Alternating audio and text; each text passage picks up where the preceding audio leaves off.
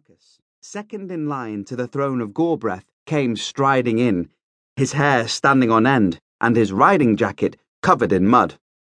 "Hi, Prof," he said.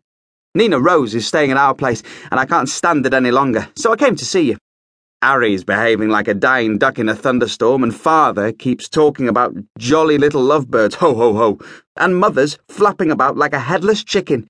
It's murder. I was going to go and see Gracie, but Mother wants me at home tonight for a hideous family dinner, so I'm going tomorrow instead.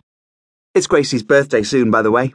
Thought I'd take her on an adventure, but I don't know where yet. Oh, hello, Marlon. Didn't see you there." "Hi, kiddo." Marlon didn't sound his usual chirpy self, and Marcus swung round to inspect him. "What's up? You and the prof plotting something?" The professor and the bat exchanged self-conscious glances, and Marcus brightened visibly. "You are? What is it?" He looked at the pile of books on the desk, and his eyes grew wide. Dragons, an introduction. The larger beasts of the 5 kingdoms with pencil illustrations. Illnesses, abscesses, and heat complaints with reference to dragons and other scaled beasts. Wow! Have you found one? A dragon? "Certainly not." Professor Scalio folded his arms. "Nothing of the kind.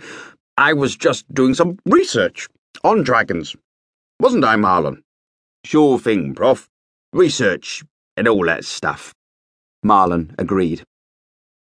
Marcus had opened one of the books and was flicking through the pages. "Hey," he breathed, "look at this. It's Niven's No. There's a drawing of a whole load of dragons outside Turtie's palace. How come?" A pained expression crossed the professor's face. "A flight of dragons, dear boy. A flight." "A what?" Marcus looked blank. His old tutor clicked his tongue disapprovingly. "Really, Marcus, didn't I teach you anything? Collective noun, herd of cows, flock of geese, flight of dragons." Marlon waved a claw. "Colony of bats." "Cloud of bats," squeaked a fourth voice from high up among the bookshelves. "Ma always said it was a cloud of bats." "Alf!" Marlon, the professor, and Marcus squinted up into the darkness. "Is that you?" There was a flurry of small black wings, and Alf appeared, blinking in the light. "Watch your unk." "Hi, Mr. Prince. Morning, Professor." He yawned and stretched. "I was asleep.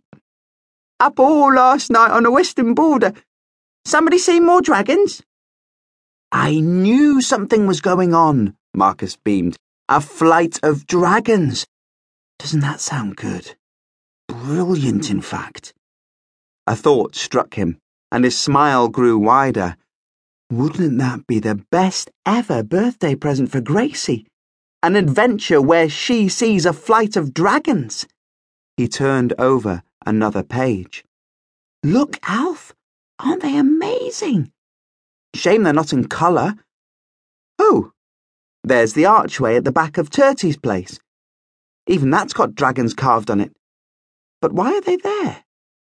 Turtie'd have a purple fit if a dragon came anywhere near him."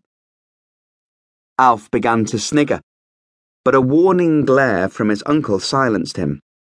Professor Scalio put the tips of his fingers together and considered his reply. The kings and queens of the 5 kingdoms had never encouraged their offspring to study the past.